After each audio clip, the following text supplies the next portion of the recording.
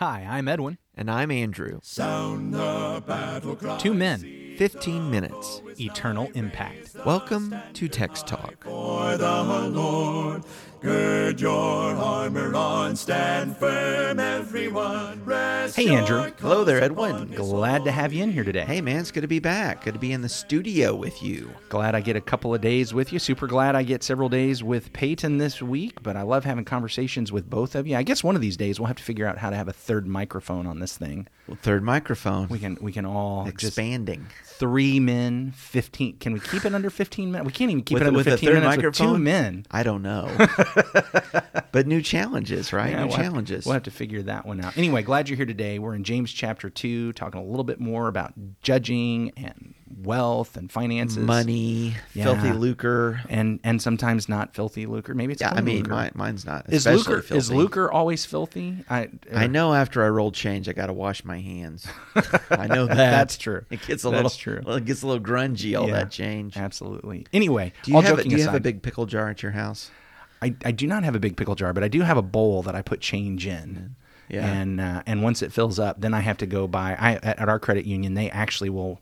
You pour it in a machine and it'll roll it for us. It's Oh, very seriously? nice, straight up. No, I've got one of those jars. We fill it up, and it is. Then you have to roll it by hand. We do. In fact, it's kind of a little Thanksgiving tradition, you know, okay. right? That Thanksgiving break weekend, we like to roll up that change, and that's usually 1 or 2 extra presents for, for the wife or mom or whoever. Well, there you go. Yeah, so it's always fun to see that jar filled up. Anyway, Let's but that talk is about some James. filthy lucre. Let's talk So- about James 2. I'm looking at my Bible in James chapter 2 and verse number 1 from the New King James Version.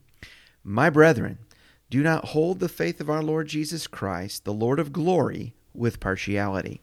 For if there should come into your assembly a man with gold rings and fine apparel, and there should also come in a poor man in filthy clothes, and you pay attention to the one wearing the fine clothes, and say to him, You sit here in a good place, and say to the poor man, You stand there, or sit here at my footstool.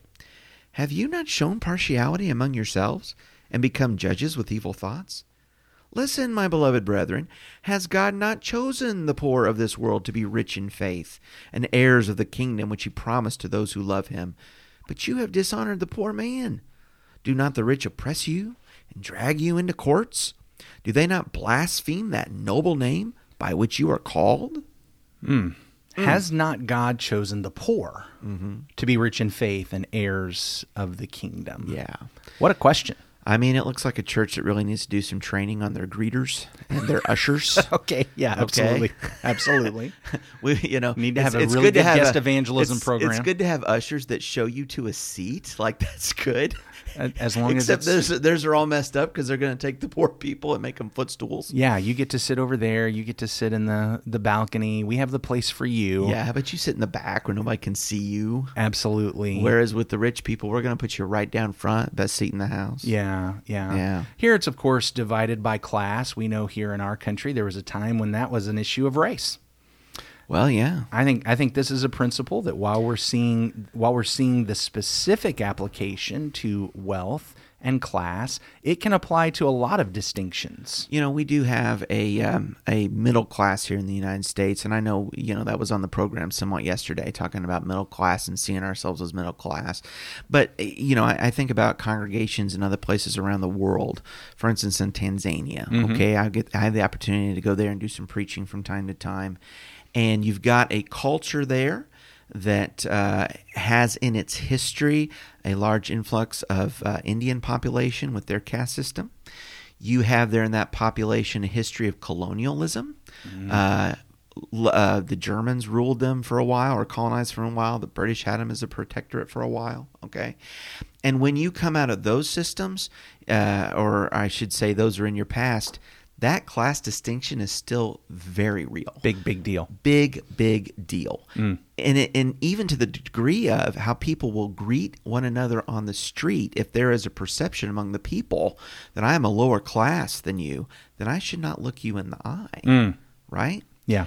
And, when you think about taking the gospel into cultures like that, this message in James has such immediacy because it's not that the poor man goes into that room and feels so affronted that he's been told to be the footstool. It's that he's going into that room expecting to be told that he's the footstool. Okay? And in the church, he should be disappointed.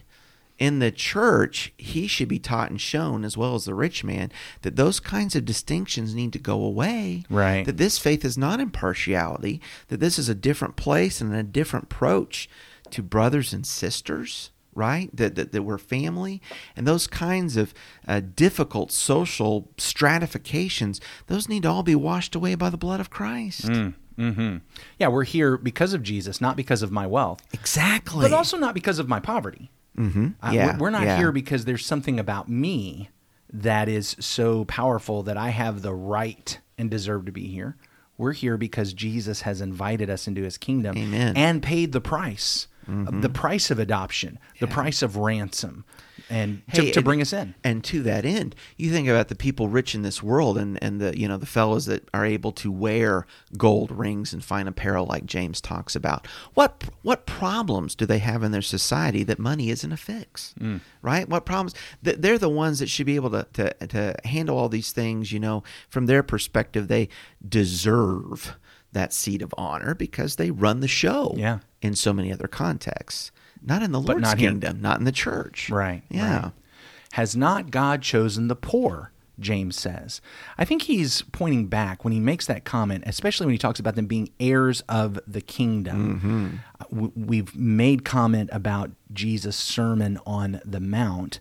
Here, I think we need to pay closer attention to what we often call the Sermon on the Plain. Oh, which is like okay. another version of that same sermon. Yeah. It does seem to be something that Jesus taught at a different time. Wait a second, Edwin. Slightly different. Have you ever taught the same sermon on more than one occasion? Dude, so many times. In more than one place? So many times.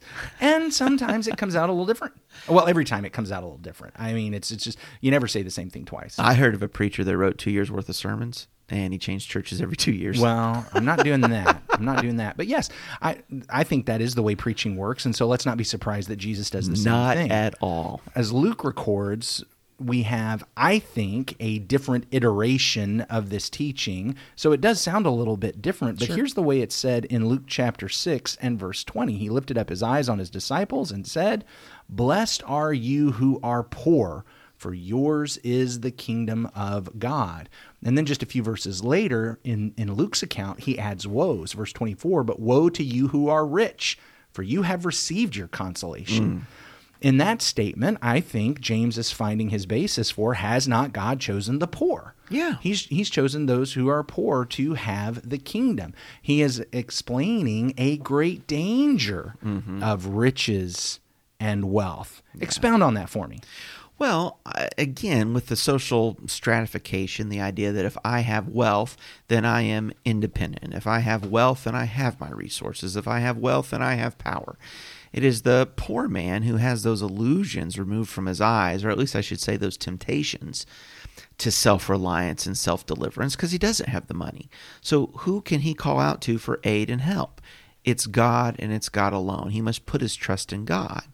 And that's not to say that riches are evil.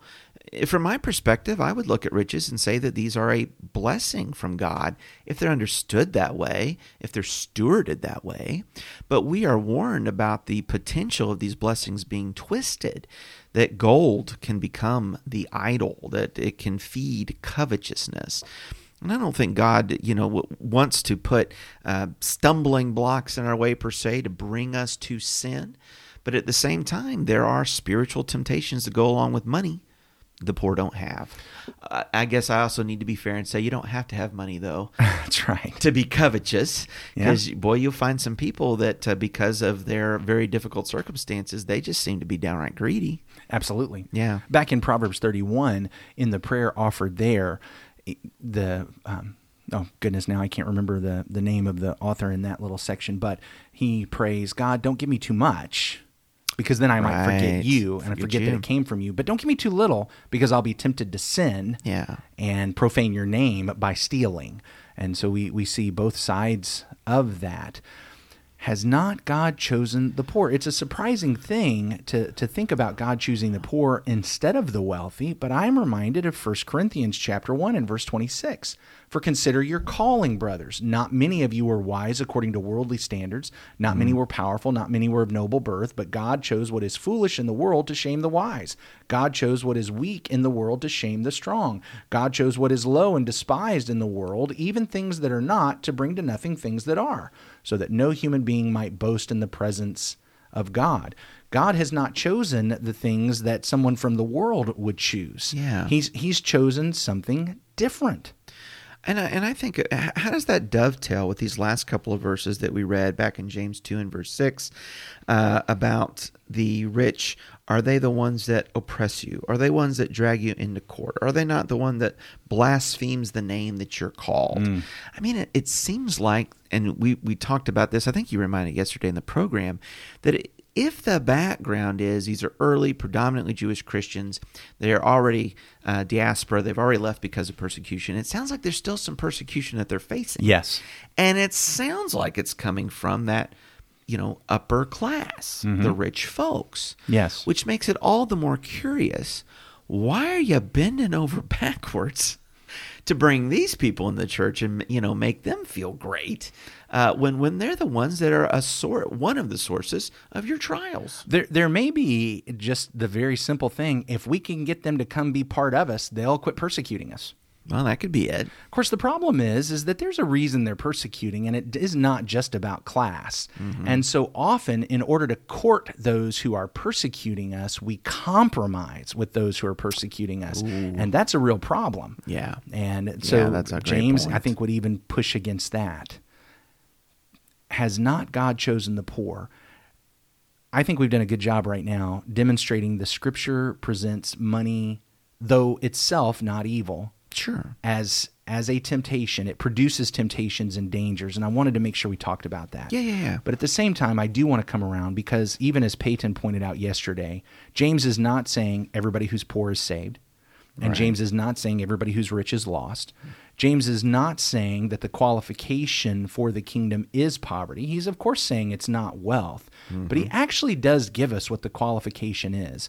As he continues on, has not God chosen the poor of this world to be rich in faith and heirs of the kingdom that he has promised to whom? Those who love the Lord. Those who love God. That's actually the qualification. And those who are poor can love God. Yeah. And those who are wealthy can love God. love God. But we have learned, man, it's hard. You can't love both wealth and God. It's difficult when you're wealthy to enter the kingdom because there's such a temptation to love the wealth. Yeah. But again, as you've pointed out, it might be difficult for the poor because they love the wealth and they want it and they long for it. Now, I love the contrast of the word love contrasted with 1 Timothy 6 and verse 10. For the love of money is a root of all kinds of evil, Yeah. for which some have strayed from the faith, and their greediness and pierced them through with many sorrows. Love the Lord or love the money. Right. Yeah. Right. And so that's the qualification. Has God chosen the poor? I think we recognize through Scripture that those who are not caught up with wealth, they're not pursuing it. When they get it, they share it. And Yeah, so, rich in good works. rich right? in good works, Yeah. generous, ready to share, thus laying up a treasure as a foundation for a real future that you may have what is truly life. All of that is there. I think kind of an illustration I thought of this week is when God blesses his people with finances. It's a lot like having the gift of a really good guard dog. You know what? That is a good gift. And as a tool, it can be used, it can protect, it can help. But if you don't treat that thing properly, it'll turn on you. It'll turn on you. And that's the same kind of blessing here. God can give us the blessing of finances, of wealth. When we use it as a tool for service, it can protect, it can serve, it can help others. But if we don't treat it properly, it will turn on us.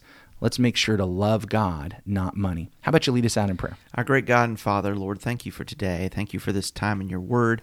Father, as we consider this passage in James 2, we pray that Father, you would help us to discern in our own hearts that we see precious souls and that people are people, Father, sinners apart from Christ, but saved in Christ, in the power of the gospel to redeem. And Father, it grows the love in our heart for you, to appreciate that, to be reminded of that. We want to be thankful for our material blessings, for what wealth we have, but we want to be wise with those things and good stewards, that we use them in ways that bring glory to you and honor to you and are truly beneficial and fruitful in all the ways that you would have them to be so. We pray, Father, that we would always be cheerful and courteous and uplifting to people around us, to love friends, but to love enemies as well with the gospel of Jesus Christ. Help us to do that this day. In His name we pray. Amen. Amen. Thanks for talking about the text with us today. I'm Edwin Crozier, and I'd like to invite you to join the Christians who meet on Livingston Avenue in Lutz, Florida this Sunday for our Bible classes and worship. You can find out more at christiansmeethere.org. Check out our daily written devotional that goes along with today's episode. You can find a link for it in our show notes. Michael Eldridge sang all 4 parts of our theme song. You can get more from him at acapeldridge.com. Please remember to subscribe, rate, and review Text Talk in your favorite podcast app so others can find it and learn about it more easily. Have a fantastic day. Steady, pass the word along.